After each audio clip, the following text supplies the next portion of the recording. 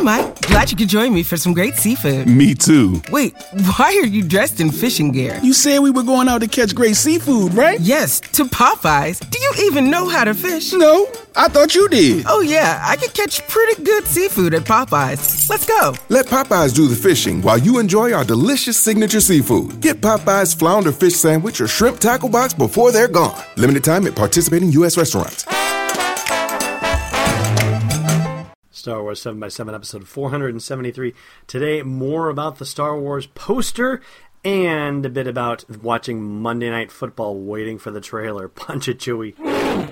No traps, no moisture, no committees. Just rebel-rousing fun for everyday Jedis. It's the Star Wars 7x7 podcast with your host, Alan Voivod. Destiny Unleashed. Hey, Rebel Rouser. Welcome to Star Wars 7x7. I'm your host, Alan Voivod, and we're recording the episode for today, Tuesday, October 20th, at around 9 o'clock Eastern Standard Time, which is still in advance of when the trailer actually debuts. In fact, we haven't seen an official announcement for when on Monday Night Football the trailer is debuting. I've seen a comment or two here and there that it's going to happen at halftime, but I haven't seen that anywhere officially listed out. So who knows? But at this point, oh, here we go. Coming up at halftime. Actually, there it is. I just saw it because I've got the broadcast on. They're saying coming up at halftime, a special debut of Star Wars The Force Awakens. Well, what do you know? It's so strange. Literally, as I'm recording this and I have the football game on in the background, that came up in the graphic as they were coming back for commercial. So there you go. Now it's official. And I gotta say, so far, it seems like a lot of other movie properties are trying to make the most of the fact that there is going to be a Force Awakens special happening here, because I've already seen an extended commercial for Spectre, the James Bond movie, and Jurassic World coming out on DVD. And yeah, I mean, I don't know how early they lock the commercials in prior to the broadcast, but it seems kind of interesting that they would choose that placement.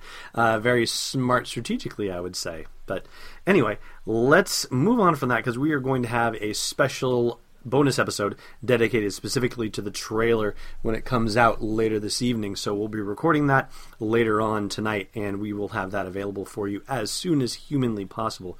In the meantime, as I've been looking over the poster a little bit more and reading some of the coverage about it, there are a couple of things I wanted to flag for your attention that are pretty interesting. First of all, I guess from either the corrections department or the erratum department, there's a source that claims that one character that appears to R2-D2's right, which would be our left in the poster when we're looking at, I looked at it and compared it to the images of the action figure for Goss Towers, Toowers, who is supposed to be part of the Resistance ground crew. And it turns out that some sources are claiming that this is actually our first look at Maz Kanata, our first look at Lupita Nyong'o's character from The Force Awakens. Now, she had said in interviews that we probably wouldn't see her until we actually got to the movie itself, but maybe we are actually getting an early look at her, or her character. So, you know, it hasn't been officially confirmed yet by any sort of Lucasfilm source that I've seen yet, but that is what Slash Films sources are claiming for that character. Also, we talked about omissions and commissions in there, and of course the glaring omission of the poster is the presence of Luke Skywalker in the photo.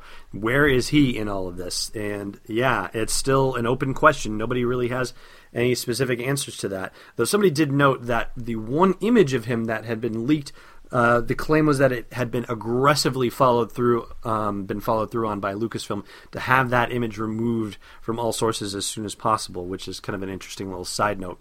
But that being said, in the omissions and commissions department, first of all, Gwendolyn Christie, whose character Captain Phasma appears rather prominently on the poster, she is not actually listed in the credits, which is, or in the the list of the cast in the poster, which is kind of strange. It doesn't really make a lot of sense. Part of me wonders if that's because we are not going to see her out of uniform or out of her stormtrooper armor, but that seems like a really flimsy excuse for it.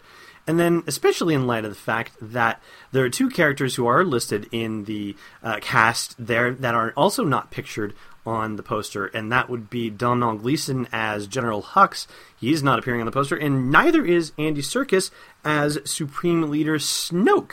Or at least, I mean, I guess it's possible the character by R2 is Snoke, but I think we can safely bypass that possibility. But yeah, Snoke and Hux are not on there, and yet they're listed in the cast. So I wonder why Gwendolyn is not.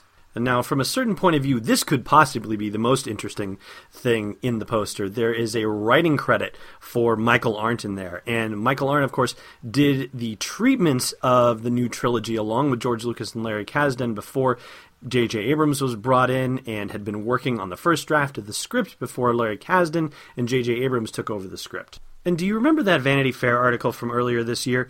This is some of what they said in there. We were struggling to come up with a story, Larry Kasdan admitted. There were elements we would come up with and say, oh, that's good, that's strong, but it was not coming together.